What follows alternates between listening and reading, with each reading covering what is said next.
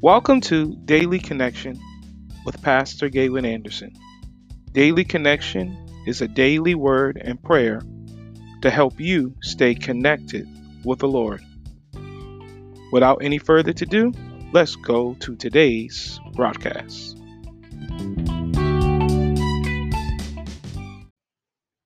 Hello, welcome to episode 8 of our podcast series entitled God Provides. Now, today I will be coming from Psalms chapter 23 verses 4 and 5, and we will be finishing up Psalms, the chapter of Psalms 23. Hope you guys have been enjoying this chapter so far, but let's finish it up.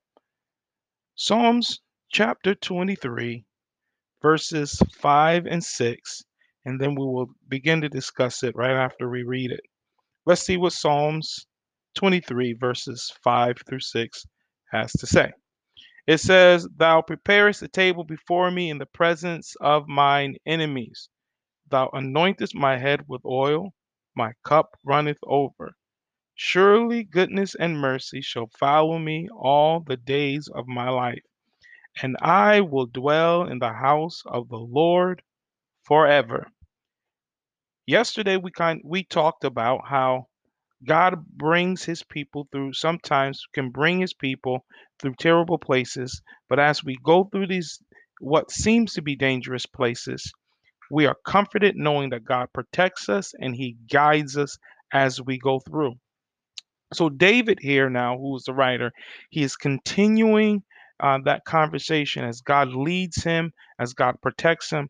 Then he comes in the fifth verse and he tells us this. Now, it's 3 points that I like to bring out of this. So here's my first point, that God provides fellowship for his people. So, point one will be that God provides fellowship. Now, when you think of fellowship, many times in the biblical times, they would have feasts, and feasts were symbolic, or they were analogy of being in a place of fellowship with somebody. And so the fact that David is writing saying he prepares a table before me in the presence of my enemies is saying that God prepares a place of fellowship with me in the presence of my enemies. And so that is God bringing you into fellowship, into his presence, um, in the presence of your enemies. And so anointing head with oil and cup running over, this is still talking about that table of fellowship that God provides for his people. And so when we make God our shepherd, God brings us into a place, amen, where He brings us into a place of fellowship with Him, into His goodness.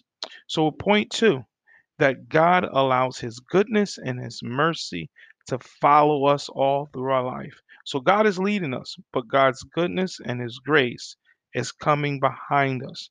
And so here, David feels like he is surrounded by God's goodness. David feels like he is surrounded by God's mercy. And anything that he needs in God, he feels like he is surrounded by it. So, point three will be, and I will dwell in the house of the Lord. And notice he says this forever. This is both here while we are here on earth and when we get into glory. David is so much surrounded by the presence and the glory of God, even while he goes through dangerous or what he sees as shadows of death. He understands that God is with him and that God protects him. So, what is God telling us this? Because God is telling us, because he is our shepherd. When we go through dangerous places, He brings us into His presence where we can feast upon His goodness and His mercy as we dwell within His house. So, if you're going through a hard time right now, understand that God is your shepherd and He brings you closer to Him into His presence. Let us pray. Father God, in the name of Jesus, we thank you. Give your name glory, give your name honor, give your name praise. Thank you, O God, that we can come to you boldly. Thank you for your Son, Jesus Christ, dying for our sins. And we thank you that we find forgiveness and redemption in you. We thank you that your blood prevails. We thank you for your strength and your hope in our life. Father, we pray, O God, that you will just bless us to have fellowship with you, fellowship with your glory. fellowship in your name, fellowship in your word. Touch us from the crown of our head down to the sole of our feet. Bless our family, our household, and our children. Help us to understand that goodness and mercy shall follow us. In Jesus' name, amen.